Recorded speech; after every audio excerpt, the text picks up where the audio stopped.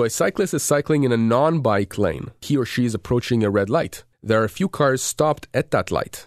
As the cyclist approaches, someone opens the passenger door from a nearby car and the cyclist rams into it.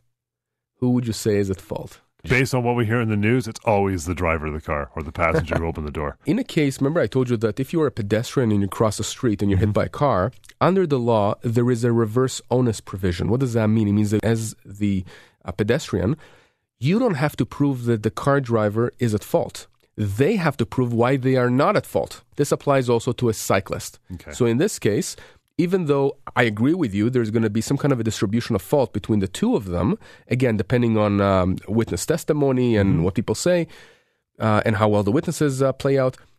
At the end of the day, the driver of the vehicle is going to have to show why they were not negligent. And of course, here you have another issue with the fact that there is a passenger in the vehicle. Right? Okay. So who's at fault? Is it the driver of the vehicle? Right, or the passenger. Is it the passenger of the vehicle? Is it the cyclist?